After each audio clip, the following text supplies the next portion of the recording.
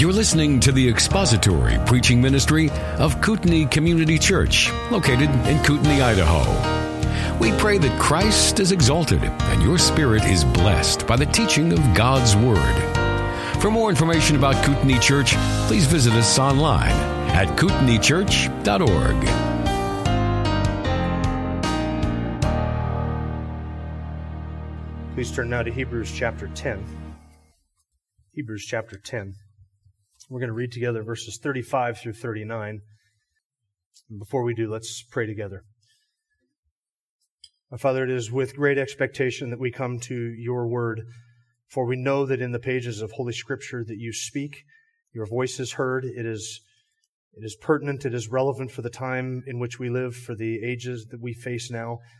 We pray that you would bless the preaching and teaching of your word, our understanding of it. We pray that you would open our eyes and our hearts to your word and grant us the illuminating blessing of the Holy Spirit this morning. Be honored here, we ask, in Christ's name. Amen. Hebrews 10, verse 35, Therefore do not throw away your confidence, which has a great reward. For you have need of endurance, so that when you have done the will of God, you may receive what was promised. For yet in a very little while he who is coming will come and will not delay. But my righteous one shall live by faith. And if he shrinks back, my soul has no pleasure in him. But we are not of those who shrink back to destruction, but of those who have faith to the preserving of the soul. In the last few weeks, we've been looking at the things that belong to us, the things that are ours, this great possession that we have, the great reward, a better possession, and a lasting one mentioned in verse 34. We've been looking at the promise of the coming of Christ that is mentioned in verse 37. And we have been seeking to set our hope and our affections and our minds upon those things, to do as Peter says in 1 Peter chapter 1, to set our hearts entirely upon the grace that is to be revealed to us at the coming of the Lord Jesus Christ, so that we may have a heavenly perspective and a heavenly focus, knowing that we will receive those things that are promised. If he who has promised these things is faithful and true, and if he keeps his word, and he will and he must, and if he has promised these things, then we know that we have them, that we will receive them in full. And this is the precious certainty of all of those who have faith. We see with the eye of faith what the eye of the flesh cannot behold. We count those things that are promised to us as if we already possess them, because we do, even though we are not enjoying those things in full just yet. We do already possess them. They are ours. They have been granted to us. It is just a matter of time until we receive in full all of the experiences of the great blessings and joys that have been promised to us.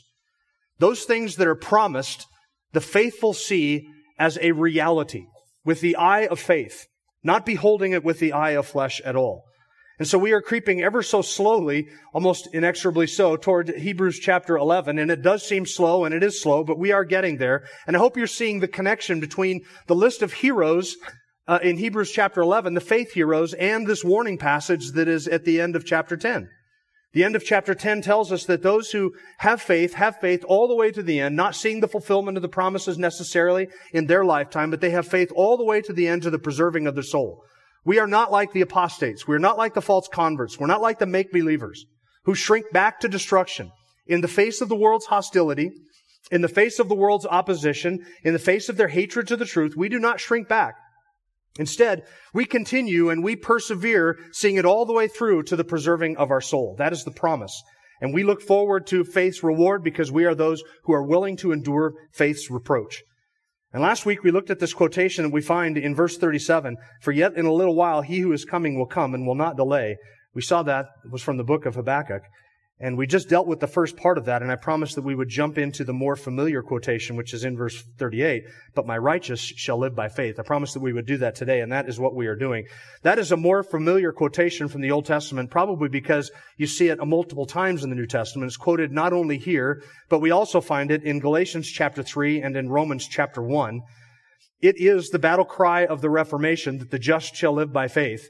It is that statement that Martin Luther nailed his hope and faith to, as it were, his confidence to, that sparked the Reformation, that the just live by faith, that we are not accounted as righteous because of anything that we have done, or because of anything that other saints have done on our behalf that are credited to us, but that we are given the righteousness of Jesus Christ solely on the basis of faith, and that our righteousness comes not because of anything that you have done or that I have done or that other saints have done, but because of what a sinless one has done, namely the Lord Jesus Christ. That is the battle cry of the Reformation. It is the heart of the gospel. I would say that it was the battle cry of the Reformation because it is the heart of the gospel.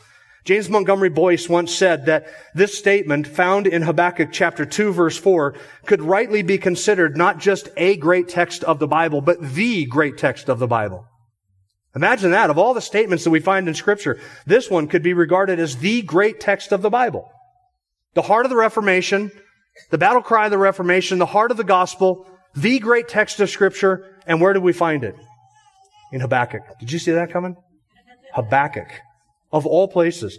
Now, if the author of Hebrews thought that the book of Habakkuk was worth quoting, and if the Apostle Paul thought that the book of Habakkuk was worth quoting, and if those two authors were so familiar with that verse, which has had such an oversized significance all the way through church history and biblical history, then wouldn't it be advisable for us to be familiar with the book of Habakkuk? And to spend at least one sermon on it? Well, that's what we're going to do. So turn back to the book of Habakkuk. And again, if you struggle finding that, just go to the end of your Old Testament, start turning toward the beginning of the New Old Testament, and you'll find about 5 books back in is the book of Habakkuk. Your bulletin says that the title of the sermon is The Just Shall Live by Faith, Part 1. So here's what we're going to do today. Today we're going to look at this verse in Habakkuk and its context. And next week, then we're going to come back to Hebrews chapter 10. We're going to see how the author uses it here in verse 38, and then we're going to finish up chapter 10 next week. Have you found the book of Habakkuk? A little bit more time? All right, here's what we're going to do today. We're going to set the book of Habakkuk in its historical context. I'm going to describe to you the life and times of Habakkuk so you understand him and what he was facing, and that helps sort of set the book in that context so we can understand what is being said there. Then I'm going to give you an overview of the whole book with plenty of details. We're going to cover all 3 chapters and most of all 3 chapters. And then you're going to see in chapter 2, verse 4, this statement, the just shall live by faith. And then we're going to connect it to everything that is in the book of Habakkuk so you can see how it relates to its entire context. And how did Habakkuk, a just man, how did he live by faith in his life and times? And then I'm going to show you how Habakkuk chapter 2, verse 4 is used in both the book of Galatians and in the book of Romans and here in the book of Hebrews. And I'm going to tie together Hebrews, Galatians, Romans, and Habakkuk. I know that sounds very ambitious. And I know some of you, your eyebrows are up and you're like, really? From you, Jim? I know that is a bit ambitious, so we need to get started. And the evangelism training thing doesn't start till 1:30, so I have until at least that to do it. The book of Habakkuk. Now, a little bit about Habakkuk in his historical context. By the way, if you pronounce it Habakkuk, that's fine. I've heard it both ways. Habakkuk, Habakkuk. If you pronounce it Habakkuk, that's not right. That means you're from Clark Fork. So if that's how you pronounce it, then just understand that those of us out on the outside with electricity and running water, that's not how we pronounce it. And if you're a kid, counting the references to Habakkuk does not count. So take that tally mark off of that. In fact, my Habakkuk that I just said and that one I just said, those don't count either. So only Habakkuk or Habakkuk. Those are the only two. I had a Bible professor who gave a real convenient and easy way to remember how Habakkuk is spelled. It's spelled with an H and an A and a B and an A and a K and a K and a U and a K. Now, if you were keeping notes and you wanted that a little bit slower, it's an H and A, B and an A and a K and a K and a U and a K. If you can keep all that together, you know how to spell the book of Habakkuk. Habakkuk has a number of unique features. I'm going to give them to you real quick. First of all, Habakkuk is prophetic, though a prophetic book, it is very similar to the Psalms in that there is a long prayer that is part of the book in chapter 3, this long prayer, and it has poetic descriptions of God that are very similar to what we find in the Psalms. A second unique feature is while other prophets declared God's message to the people, Habakkuk dialogued with God about the people. It's a little bit different. The other prophets declared what God said to them to the people. Habakkuk is God and Habakkuk having a dialogue back and forth about the situation of the people. That's a little bit different. And third, other prophets proclaimed judgment against sin. Habakkuk asks God for judgment against sin. A little bit different, isn't it? Lord, when are you going to deal with this? Other prophets simply said, here is how God is going to deal with it. And Habakkuk is actually asking God, hey, can you come down here and deal with these people? Because they're just really starting to get on my nerves, asking God to judge the people for that. Now, the timing of the book was written somewhere between 612 and 587 BC. Remember, when you go back that way, you're counting backwards, centuries prior to Christ. About 600 years before Christ, Habakkuk was written. Written somewhere in that 25-year period of time between Babylon conquering the city of Nineveh, which was the capital of the Assyrian Empire, and Babylon conquering the city of Jerusalem. Remember that there was a divided kingdom at the time of Habakkuk. Habakkuk lived a long time after King David. So after David, Solomon reigned for 40 years. At the end of Solomon's reign, the kingdom was divided into the northern kingdom and the southern kingdom. In 722 BC, the northern kingdom fell to the Assyrian Empire, capital city in Nineveh. Gentiles who came in, destroyed that northern kingdom and took them captive. And Judah persisted for another roughly 150 years after that, until it fell finally in 612 BC. During Habakkuk's lifetime, and so he's writing right about 600 years prior to Christ, during Habakkuk's lifetime, the nation of Judah, the southern kingdom, had just come out of one of the darkest periods of time that nation had ever faced. Let me describe it to you. In 698 BC, Manasseh became king. Now, you remember Manasseh was the son of Hezekiah. Hezekiah wasn't a quasi-good king, and he had some good things and some bad things. But toward the end of his life, remember, God predicted or promised through the prophet Isaiah that Hezekiah was going to die. And Hezekiah said, no, let me live. And so God granted him another 15 years. During that 15 years, hindsight's 2020, Manasseh was born. During that final 15 years. Remember at the end of Hezekiah's life, what happened? The Babylonians came in and Hezekiah showed him all of the kingdom, right? And Isaiah came to Hezekiah and said, what have you shown him? He said, I showed him everything. I showed him my throne room, my king, my treasury, all my gold, my silver. I gave it to him all. And Isaiah said, well, look, there's going to come a time when they're going to come in, they're going to take everything from you. Remember what Hezekiah said? At least there'll be peace and truth in my days. Right? That's after I die? All right, that's good. I'm good with that. As long as it happens after I'm gone. That was all he cared about. Well, his son Manasseh became king in 698 BC. Manasseh ruled for 55 years. If you think the present administration of this country is going on forever, imagine 55 years of this. Manasseh introduced religious prostitution into the temple worship of Judah's of worship of Yahweh. He introduced human sacrifice into the temple. He killed the priests and set up altars to his God. He sought to extinguish all true worship from the nation of Judah. He was the one who killed the prophet Isaiah. He later repented, but the sin of the nation was so ensconced that it really sealed their fate. After Manasseh died, his son Amon became king and ruled for 2 years. He was killed by some servants of his. That was in 643. In 641, Josiah became king. He ruled for 31 years. He was 8 years old when he became king. Now, that's a little bit of history bringing you up to Josiah, because that's the life and times of Habakkuk. Habakkuk lived during the lifespan and the rule of Josiah. So Josiah ruled 31 years, became king when he was 8 years old, and here's what 2 Kings chapter 22 says of Josiah. He did right in the sight of the Lord and walked in all the way of his father David. He did not turn aside to the right or to the left. That's a commendation, isn't it? He's a good king. He did right in the sight of the Lord his God and walked in the way of David, in his righteousness and his justice. Now, David wasn't a perfect man, but David had a heart for God, and so did Josiah. When Josiah was 26 years old, he led an effort to rebuild and to cleanse, really, and to sort of revamp the temple, because it had been so broken down and so torn down by the false idolatry and the false worship that had gone into it. And in the process of that reconstruction of the temple, Josiah found, or the people who were rebuilding the temple found the copy of the Old Testament law, and they brought it to Josiah, and he read it. And when they read it in his presence, he came undone. He repented because he realized how far the nation had fallen, and he realized that God was going to judge the nation for its sin. And so he led a comprehensive reformation of the entire nation, drove out all the false gods, broke down all the false idols and all the altars. He burned and razed the houses of prostitution. They were destroyed. And Josiah led a reformation in which they celebrated the Passover for the first time in hundreds of years. So 2 Kings 23 says this, moreover, Josiah removed the mediums and the spiritists and the teraphim and the idols and all the abominations that were seen in the land of Judah and in Jerusalem, that he might confirm the words of the law which were written in the book that Hilkiah the priest found in the house of the Lord. Before him there was no king like him who turned to the Lord with all his heart and with all his soul and with all his might, according to all the law of Moses, nor did any like him arise after him. However, the Lord did not turn from the fierceness of his great wrath, which with with which his anger burned against Judah because of all the provocations with which Manasseh had provoked him. The Lord said, I will remove Judah also from my sight, as I have removed Israel, and I will cast off Jerusalem, the city which I have chosen, and the temple of which I said, my name shall be there. Now Habakkuk lived during the life and times of Josiah, and those were good times. Josiah had made Jerusalem great again. He had led a national reformation and a revival over the whole nation and had expunged idol worship from the land. And Habakkuk would have remembered celebrating that national Passover for the first time in his life.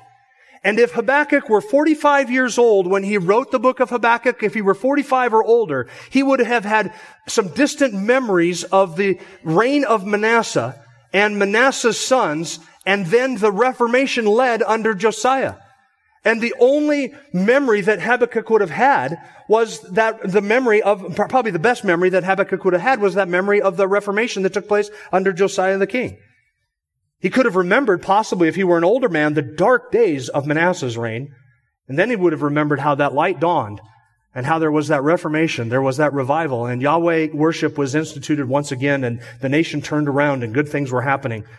He would have remembered the reforms, the revival, the repair of the temple, the purging of idol worship, and the first national Passover celebration of his life. Those were good times. Those were really good times. And he would have had that firm in his memory. But then Josiah died, and in 610 BC, Jehoahaz became king. He reigned 3 months. Here's what 2 Kings says about Jehoahaz. He did evil in the sight of the Lord according to all that his fathers had done. And by fathers, he doesn't mean Josiah. He means Manasseh. He did evil in the sight of the Lord, just as Manasseh had done. Egypt eventually deported Jehoahaz and appointed his brother Jehoiakim as king in 610 BC, and Jehoiakim reigned for 11 years. And here's what 2 Kings says of Jehoiakim. He did evil in the sight of the Lord according to all that his fathers had done. So Habakkuk saw the reign and rule of Josiah, and then when Josiah died, his son was put into place. And Habakkuk saw his son undo everything that Josiah had done. He was only there for 3 months, and maybe when he was taken away to Egypt and they put Jehoiakim in, he would have thought, oh, that's good. 3 months was dark enough. That was bad enough. Now we got another shot at this. Maybe Jehoiakim will get it right. No, Jehoiakim did what was evil in the sight of the Lord, just as Manasseh had done. So here was Habakkuk's quandary. He had known a righteous administration. He saw the blessing of God upon a nation. And Josiah had been a godly king, and then he saw rapid change. We may even say that the administration that followed Josiah's administration undid with executive order everything that the previous administration had accomplished. They just undid it all. They just walked it all backwards. In a matter of months, he reinstituted the sin and the immorality. And so Habakkuk would have seen this rapid change. And not just rapid change, but a massive change. From one type of morality to an entirely different type of morality. He would have seen the nation take a 180-degree turn away from walking in righteousness to walking in sin and wickedness and depravity. He saw a nation rapidly descending into sin, immorality, and idolatry, people rapidly turning to support their wicked leaders and following after their immorality, the reinstitution of idol worship, cult prostitution, and human sacrifice. Habakkuk would have seen all of that. And the fact that the people so quickly followed the subsequent kings into those immoralities is probably the reason why the Lord did not turn from the fierceness of his anger. Because he knew that although Josiah was leading a reformation on a national level and people were going along with this externally because that's what the king was doing under threat of death, that the hearts of the people were not there with him. And so when the next king became king, everybody went, wow, God, we got rid of that Josiah character. Now we can just let our passions fly and we can have it the way that we've always wanted it. And the people went right back to the previous way that it was under Manasseh. Very quickly, the idol worship returned, the immorality. And in Habakkuk's day, they faced international forces that were also at play. There were 3 nations who all vied for dominance during Habakkuk's lifetime. Assyria was always on the horizon, conquering people, located 500 miles away, their capital city from Jerusalem. They were always a threat. Egypt was to the south of them, Assyria to the north, Egypt to the south. Egypt was kind of a main player on the stage at that time. And then you had this upstart, Nebuchadnezzar and his Babylonian horde. They were kind of coming onto the scene and conquering nations. So you could sit down in Habakkuk's household at any given evening over some lamb chops and some herbs or whatever they ate in those days, and you could ask your family around the dinner table, so who do you think is going to invade us? You think it'll be the Babylonians, the Assyrians, or the Egyptians? You didn't know who you were going to fall to. But you did know one thing, that your nation was not strong enough to stand up against any of them. So here's what Habakkuk's life and times were like. They had a weak military that could not fend off Egypt. Because remember, the king who became king after Josiah, Egypt came in, deported him, took a whole bunch of the gold and went back. They appointed another king, a puppet king there, and said, you collect taxes and we'll be back to get that in a couple of years. They had a faltering economy. They were being taxed heavily just so they could send their money to another nation to prop up other nations. They faced international threats of invasion, a nationwide apostasy. The moral fiber of their nation was disappearing before his eyes. People were not interested in justice. They didn't pursue justice. People pursued pleasure. Violence and bloodshed were national pastimes. Child sacrifice was a national sacrament. Homes were falling apart. Crime was soaring. Idolatry was everywhere. There was corruption at the highest levels of the government, and the nation was at a historic low. Had never been lower. It's hard to relate to that. If only the Bible were a little bit more relevant to the times in which we live, right? So even though we might not be able to learn anything from Habakkuk, we're going to go ahead and study the book anyway. Do you feel like I just read to you the headlines the last 12 months? Yeah. How many of you have read Habakkuk in the last year? Don't raise your hand. I hope you have. You see what happens when you dive into the Old Testament? Aren't you glad we don't unhitch ourselves from the Old Testament, like Andy Stanley says? Here's the book of Habakkuk. Chapter 1. In chapter 1, Habakkuk dialogues with God regarding sin and judgment. In chapter 2, God explains the judgment that is to come, not only upon the nation of Israel, but also upon the Babylonian Empire. And then in chapter 3, we have Habakkuk's prayer. So if you were finding the book of Habakkuk all the way through that whole introduction, I hope that you're there now. Habakkuk chapter 1. Now we're going to read the entire book with commentary. I promise you we'll get through it. Habakkuk chapter 1, the oracle which Habakkuk the prophet saw. How long, O Lord, will I call for help and you will not hear? I cry out to you, violence, yet you do not save. Why do you make me see iniquity and cause me to look on wickedness? Yes, destruction and violence are before me. Strife exists and contention arises. Therefore the law is ignored and justice is never upheld. For the wicked surround the righteous. Therefore justice comes out perverted. That's a lament for the common man today, isn't it? The wicked surround the righteous, and so justice comes out perverted. Justice is never upheld. Lord, why do you allow this nation to slide into such wickedness? It's almost, Lord, as if you have taken the restraint off of it and just allowed this whole nation to plunge headlong over the cliff into political, moral, spiritual, and economic disaster. And yet I got to look on this. Will you not do something to stop this? Obviously, Habakkuk had seen so much change so quickly, and he wanted God to do something to stop it. And he had to have felt like the psalmist, when the psalmist said, when the foundations are destroyed, what do the righteous do? You look around, you see all of the foundations of entire society begin to crumble. What do the righteous do in such a situation? That's what Habakkuk was seeing. That's what he was facing. This is how he is feeling. This is his lament. Lord, why do you cause me to do this? Are you not going to come in and stop this? I cry out to you violence and you do nothing. I beg of you to stop this, and you don't even answer the prayer. There's frustration and angst and anxiety in Habakkuk's lament. So here's God's answer in verse 5. Look among the nations, observe, be astonished, wonder, because I'm doing something in your days you would not believe even if you were told. For behold, Habakkuk, here is the answer to the question. Will you stop this? Will you judge this? Verse 6, behold, I'm raising up the Chaldeans, that is the Babylonians, the Chaldeans, that fierce and impetuous people who march throughout the earth to seize dwelling places which are not theirs. They are dreaded and feared. Their justice and authority originate with themselves. What he means by that is they consider nothing outside of themselves a standard of justice or authority. They view themselves as the ultimate authority. It's almost as if they would say, I am the law. Whatever the king says, that is the law. That becomes moral. And so there is no justice outside of them. There is no authority outside of them. They view, that is the Chaldeans, view themselves as their own standard of justice and morality. Verse 8, their horses are swifter than leopards and keener than the wolves in the evening. Their horsemen come galloping. Their horsemen come from afar. They fly like an eagle swooping down to devour. All of them come for violence. Their horde of faces moves forward. They collect captives like sand. They mock at kings, and rulers are a laughing matter to them. They laugh at every fortress and heap up rubble to capture it. Then they will sweep through like the wind and pass on. But they will be held guilty, they whose strength is their God. He's describing the Chaldeans there. They will be held guilty. Their strength is their God. They worship their own strength, but they will be held guilty. And so the answer is the judgment was coming soon, that it would be swift, it would be thorough, and it would be brutal. The Chaldeans were the most powerful army in the world at the time. They were the most feared army in the world at the time, and they were also the most brutal army in the world at the time. Nebuchadnezzar was scandalously prideful, scandalously violent, merciless, and brutal. So this passage describes the nature of the judgment. They're coming in fierce, dreaded, swift, keen, and violent. And they're going to clean house. And I wish I had a moment to just highlight for you how the description of the judgment that was going to fall upon the nation matched almost point for point their sin. In fact, if Israel had become a nation of violence, and God says, okay, violence, I'm going to punish you with violence. You like violence? All right, well, we'll give you a little bit of violence. You like lawlessness? All right, well, I'll give you somebody who thinks he is the law. You like idols?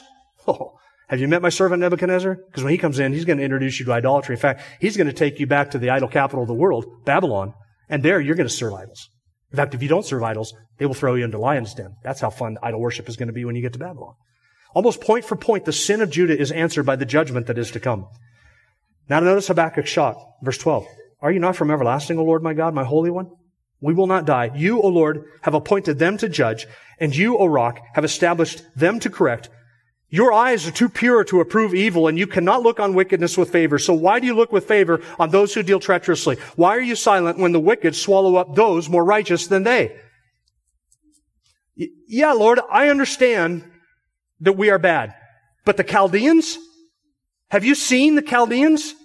If they come in and they conquer us, if they are an instrument in your hand to punish us, then how can you look on favor and grant them success, military success, against us, your people? I mean, yeah, we've got a lot of problems, which I just spelled out to you in verses 1 through 4. We have a lot of problems, we do. But we're no Chaldeans by any measure. Those people they do violence. Those people they're lawless. I mean, those people they're wicked. I mean, we're violent, we're lawless, and we're wicked, but I mean, those guys are even more so. And so how can you look on wickedness with favor? How can you be silent when the wicked swallow up those who are more righteous than they are? You see, when Habakkuk compared the condition of his people to the law of God, he saw how wicked they were. But when he compared them to the Chaldeans, they looked marginally better. So how could the Lord use the Chaldeans to punish the Israelites? That didn't make any sense. If you are holy, how can you approve of what they do and grant them success? Habakkuk 1 verse 14. He continues, this is Habakkuk. Why have you made men like the fish of the sea, like creeping things without a ruler over them? The Chaldeans bring all of them up with a hook. They drag them away with their net, gather them together in the fishing net. Therefore they rejoice and are glad. The Chaldeans come into a nation like an empty net. They just swoop up people, gather them, carry them away to Babylon. Verse 16, therefore they offer a sacrifice to their net, burn incense to their fishing net. These are idolaters. They're worshiping their own military might, their own abilities, because through these things their catch is large and their food is plentiful. Will they therefore empty their net and continually slay nations without sparing? Are they going to go back and empty their net and come back for another round, just take people again? Come through and just wipe up everything, mop up everything, take everything from us? Is this what they're going to do? And these Chaldeans, they won't even acknowledge that God is behind their strength. They give glory instead to an idol. So this is Habakkuk's response to God, and he is pushing the envelope a little bit. You'll notice that Habakkuk is not suggesting that God is not just, but he is saying, I have a hard time reconciling what I know to be true about the justice of God with what it is that God has said is about to happen. He's not suggesting God is not just. He's just saying, I don't understand how this is possible. How is it that you, being just and righteous, can do this? That is what he wants an answer to. How could God be just and reward those who were unjust and use them to punish Israel? At the beginning of chapter 1, Habakkuk questions God's goodness and his justice for not punishing sin. At the end of chapter 1, Habakkuk questions God's goodness and justice because of how he was going to punish sin. You think, man, this guy would complain if he were hung with a new rope. No matter what it is, he is perplexed about how God can do what he is doing. God is silent and he complains. God says, I'm going to judge, and he complains. Here's God's answer. Chapter 2. I'll stand on my guard post and station this is Habakkuk speaking. I will stand on my guard post and station myself on the rampart. I'll keep watch and see what he will speak to me and how I may reply when he is reproved. So Habakkuk has made his case. He said, I'm going to step back. I'm going to think about this. And when God responds back to me, I'm going to see how it is that I will kind of come back. My counter argument. I'm going to form my counter argument. I'm going to wait till God gives me an answer. And then I think I got him. I'm going to come back and try and plead my case again. I don't think it's right for you to use the Chaldeans. That doesn't seem righteous and just. Habakkuk chapter 2, verse 2. Then the Lord answered me and said, record the vision and inscribe it on tablets that the one who reads it may run. In other words, he's saying, make this clear, write it down, make it clear, make it available to everybody so everybody can see it, everybody can get this message. Get it out to as many people as you can. For this vision of the Chaldean invasion and their destruction of Israel, this vision is yet for the appointed time. It's happening on a certain date. It hastens towards the goal. This promise will not fail. Though it tarries, you just wait for it. It's coming. It will certainly come. It will not delay. And that's the passage that we looked at last week. It's quoted in verse 37 of chapter 10 of Hebrews. Yet in a little while, he who is coming will come. We saw how the author uses this passage from Habakkuk 2 verse 3 to describe the coming of Christ. He borrows some of the same language to say that which is promised to us in the coming of the Lord, we have to wait for it, we have to tarry for it, but we know, just as Habakkuk would have known that judgment was certain, we can know with certainty that the coming of Jesus Christ, with the judgment that accompanies that upon the wicked, as well as the reward for the righteous, it is just as certain as the coming judgment upon Babylon. Verse 4, behold, as for the proud one, his soul is not right within him, but the righteous will live by his faith. There's a contrast in verse 4 and verse 5 between the wicked Chaldeans and Israelites and the one who is just and righteous and lives by his faith. The faithful one is described as one who lives by his faith. The proud ones are the Chaldeans and the wicked Israelites. Verse 5, furthermore, wine betrays the haughty man so that he does not stay at home. He enlarges his appetite like Sheol and he is like death, never satisfied. He also gathers to himself all nations and collects to himself all peoples. That was the Chaldeans. This proud man, intoxicated as it were, like wine with his violence and his bloodshed. He's never satisfied like a drunkard. He just wants more continually. And so Nebuchadnezzar and all the armies of Babylon, they would come through and they wouldn't stop with Assyria and they wouldn't stop with Samaria and they wouldn't stop with Jerusalem. They were going to continue to sweep right through. Why? Because they are filled with pride, filled with arrogance, drunk on their own power. Then beginning at verse 6 through the end of chapter 2, we have a taunt song that has 5 woes. And each of these choruses or verses of this taunt song are intended to describe not just the sin of Israel, but more specifically the sin of the Chaldean army. So here is God's answer to Habakkuk. Yes, they are wicked, but don't worry about it. I'm punishing them as well. Because here are all the woes that are coming to the nation of Babylon for what they are going to do to you. Nebuchadnezzar was his servant. Nebuchadnezzar was an instrument in God's right hand. He would be the instrument that would come in and punish the land of Judah for their sin. But God was going to turn around and punish Babylon for their sin, for their sins of idolatry. So there are 5 woes here. The first is a woe against greed and covetousness. Verse 6, will not all these take up a taunt song against him, even mockery and insinuations against him, and say, woe to him who increases what is not his? For how long? And makes himself rich with loans. Will not your creditors rise up suddenly, and those who collect from you awaken? Indeed, you will become plunder for them. This is God addressing the Babylonians. You will become plunder for them. Because you have looted many nations, all the remainder of the peoples will loot you. Because of human bloodshed and violence done to the land, the town, and all its inhabitants. The second woe, and beginning in verse 9, is against oppression. Woe to him who gets evil gain for his house, to put his nest on high, to be delivered from the hand of calamity. There's an element of pride there, right? If I can oppress others and take something from them, I can set myself up where I'm above that same kind of oppression. Verse 10, you have devised a shameful thing for your house by cutting off many peoples. You're sinning against yourself. Surely the stone will cry out from the wall, and the rafter will answer it from the framework. What Babylon was doing, they would be punished for their oppression and their wickedness. Verse 12 is a woe against violence. Woe to him who builds a city with bloodshed and founds a town with violence. It is not indeed from the Lord of hosts that peoples toil for fire and nations grow weary for nothing. For the earth will be filled with the knowledge of the glory of the Lord as the waters cover the sea. The fourth woe is against seduction and immorality in verse 15. Woe to you who make your neighbors drink, who mix in your venom, even to make them drunk, so as to look on their nakedness. You will be filled with disgrace rather than honor. Now you yourself drink and expose your own nakedness. The cup in the Lord's hand will come around to you, and utter disgrace will come upon your glory. For the violence done to Lebanon will overwhelm you, and the devastation of its beasts by which you terrified them, because of human bloodshed and violence done to the land, to the town, and all its inhabitants. They would be punished for their violence, for their seduction, for their immorality. And lastly, there's a fifth woe for their idolatry. What profit is the idol when its maker is carved, or an image, a teacher of falsehood? For its maker trusts in his own handiwork when he fashions speechless idols. Woe to him who says to a piece of wood, awake, to a mute stone, arise. And that's your teacher? Behold, it's overlaid with gold and silver, and there's no breath at all inside it. But the Lord is in his holy temple. Let all the earth be silent before him. There's this contrast at the end between the idols of Babylon and the true God, Yahweh. The Lord, Yahweh, is in his holy temple. Let all the earth be silent before him. So Babylon, what is God's answer to Habakkuk? How is it that you can use the wicked to punish those more righteous than they? What is God's answer? Yeah, that's not for you to concern yourself with. You don't have to worry about this. I'm going to deal with those who are even yet now more wicked than you are, for I'm going to punish them for their greed and covetousness, their oppression, their violence, their seduction and immorality, and their idolatry. They all will get what is coming to them. And here's a message to all of the nations. Every nation has its reckoning. Every nation has its reckoning. That ought to terrify you. It should terrify the leaders of this nation. Every nation has its reckoning. Babylon's not going to get off scot-free. God is just. And he will not slumber, does not sleep, and he will not tarry long. Judgment and justice will always come. Chapter 3, Habakkuk responds with a prayer of Habakkuk the prophet according to Shigioth. Lord, I have heard the report about you, and I fear. See, he responded appropriately. Right? What did I just say? Every nation has its reckoning, and that should terrify everybody. How did Habakkuk respond to it? Lord, I've heard the report about you, and I fear.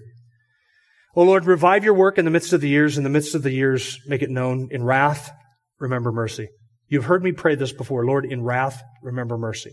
This is my prayer. Lord, in wrath, remember mercy. This nation, the one in which we live, and all the nations of the world, they cannot escape the judgment of God. All we can pray is, like Habakkuk, if you and I live through that judgment, that in the midst of that wrath, that God will remember mercy toward his people. That's what Habakkuk is asking for. Lord, in the midst of this wrath that you are describing that's going to be poured out on my people, in the midst of that, be merciful to us, your people. Because Habakkuk knows, you're going to see here in a moment, that he has to live through this. He's going to see it. He had heard the report about God, the vision in chapters 1 and 2 about God's justice, that it does not sleep, it does not slumber, it's not tarrying, it's coming, it's inexorable, it must come to pass, it's unalterable, there's an appointed time. He knows that. He knows that God is just, and this causes him to fear. But he prays that the Lord would continue his work of redemption and mercy, and in the midst of that wrath, he would remember mercy. Then Habakkuk uses language to describe God's deliverance and his judgment, beginning in verse 3, and I'm not going to read all of verses 3 through 15 and comment on it, but you'll notice that if you read through that, you'll notice that some of the language that Habakkuk uses comes from episodes of judgment and deliverance in Israel's past. The exodus out of the land of Egypt, the crossing of the Red Sea, different judgments of God upon the nation. He borrows some of the descriptions from other Old Testament passages. You'll notice in verse 5, before him goes pestilence and plague comes after him. Verse 6, the perpetual mountains were shattered. Verse 7, he sees the tents of Cushan under distress. The tent curtains of the land of Midian were trembling. Verse 10, the mountains saw you and quaked. Downpour of waters swept by. Allusions there to the flood. The flood, the Exodus deliverance, and other various supernatural judgments and deliverances in Israel's past. He uses the language of that to describe this God. This is the vision of God that Habakkuk saw. This is what he understood to be true about the nature of God. This is what caused him to fear. Verse 12, in indignation you marched through the earth. In anger you trampled the nations. You went forth for the salvation of your people, for the salvation of your anointed. You struck the head of the house of evil to lay him open from thigh to neck. It's not all about judgment. There is a hope of deliverance. There's hope of salvation that he mentions in verse 13. In verse 16, here is his prayer. Here is his lesson. I heard and my inward parts trembled. At the sound my lips quivered. Decay enters my bones. And in my place I tremble, because I must wait quietly for the day of distress, for the people to arise who will invade us. That's not good news, is it? Habakkuk just says, I'm filled with distress and angst over this and affliction. I feel like my bones are rotting because I just have to sit here quietly. What can the righteous do? And wait for this to happen. I know it. He knew it was going to happen in his lifetime.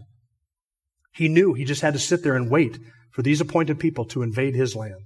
And he had no idea what the future would hold for him except that. Judgment is coming, Habakkuk, and it will be in your lifetime. Verse 17. This is his statement of faith. Now, what does it mean that the just or the righteous will live by faith? This is it, verse 17. Though the fig tree should not blossom, and though there be no fruit on the vines, Though the yield of the olive should fail, and the fields produce no food, though the flock should be cut off from the fold, and there be no cattle in the stalls, yet I will exult in the Lord, I will rejoice in the God of my salvation. The Lord God is my strength, and he has made my feet like hinds' feet, and makes me to walk on high places. If they come in and they seize all of my property, Habakkuk says, I will accept it joyfully and exult in the God of my salvation. It's almost like the language from Hebrews is borrowed from Habakkuk, isn't it? Though the olive tree should fail, and there be no food, and the flocks be cut off, and the herds fail, and there be no cattle, and there is nothing to eat, and though I have everything taken from me, I will exult in the Lord my God and in his salvation. Because he, by his grace, causes me to skip around on high places like a deer out in the wilderness. I will not be tripped up. I will not stumble. I will not falter. I will not fail. Not because I'm special, not because I'm a big bag of chips and all of that, but because God is great. And if my faith is in him, the just live by faith. They are able to say in the worst of circumstances, I will exult in the God of my salvation. Even though all of this should fail and all of this should be taken from me. I have to sit and watch and wait for the invasion of my nation and the destruction of my people. And if the fig tree should not blossom and everything is taken, the just shall live by faith. The just shall live by faith. The righteous lives by faith. This is what it meant for Habakkuk. Now, I know that this is coming. I see it happening around me. But the righteous man lives by his faith. He trusts in Yahweh for his protection, for his provision, for his preservation, for his perseverance. He lives by faith. Circumstances could not alter this for Habakkuk. He knew that he would be sure and immovable and he would not slip because the just man lives by his faith. God keeps him steady, strong, and steadfast, living by faith. How is it that you and I live in a nation that is most certainly about to come under divine judgment, if it has not started already? I think it's started already.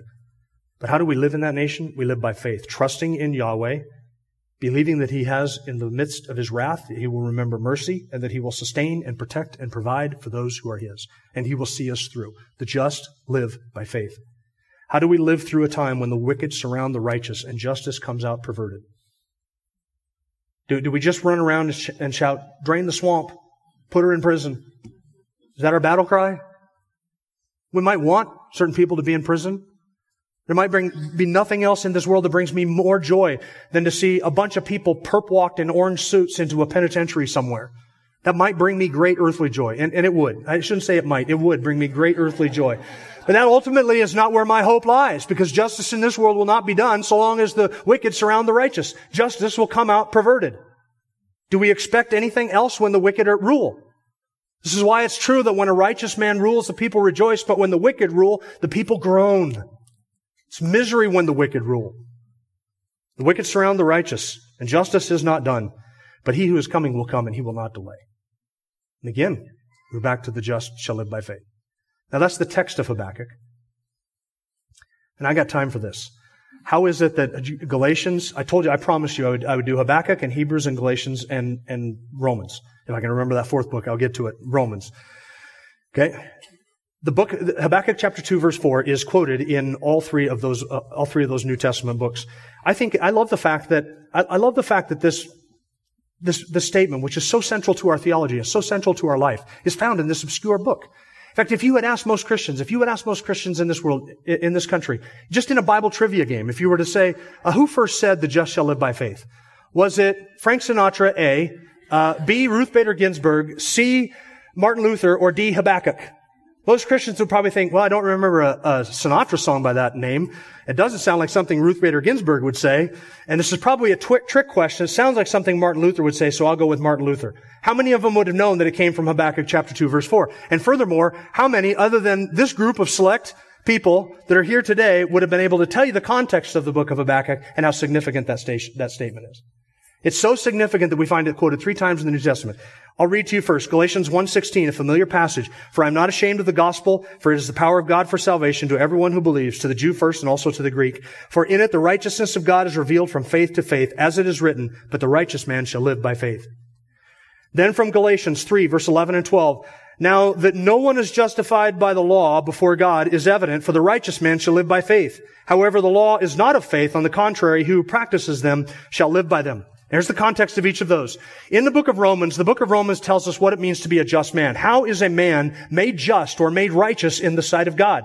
The first 3 chapters are all about our sin. Everybody is unrighteous. There's no one righteous. No, not one. Everybody is unjust. The poison of asps is under their lips. We are wicked. We go astray from birth. We have a sin problem. And we are guilty and can never be regarded as righteous in and of ourselves. But chapter 4, the righteous are justified by faith, just as Abraham was justified by faith, so that chapter 5, having been justified by that faith, you and I can be at peace with God. We can have the peace of the Lord Jesus Christ and be righteous.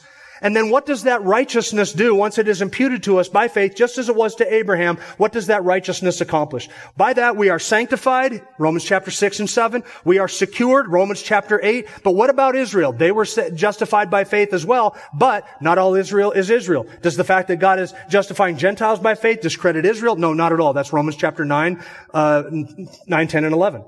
So in the book of Romans, the Apostle Paul is answering the question, how is a man set right with God? The answer, it is by faith. We are justified, declared righteous. We begin our Christian life by faith. For the just man shall live by faith. Now, the book of Galatians, chapter 3. In the book of Galatians, the question is, having been justified by faith, Romans, how do I live? Do I live by the law? Do I go back to the law for my sanctification and my glorification and my day-to-day life and my growth in holiness? No. Having been justified by grace, because the law cannot justify a man, Romans, so a man is to live by faith. If the law cannot justify us, the law cannot give us strength to live by grace.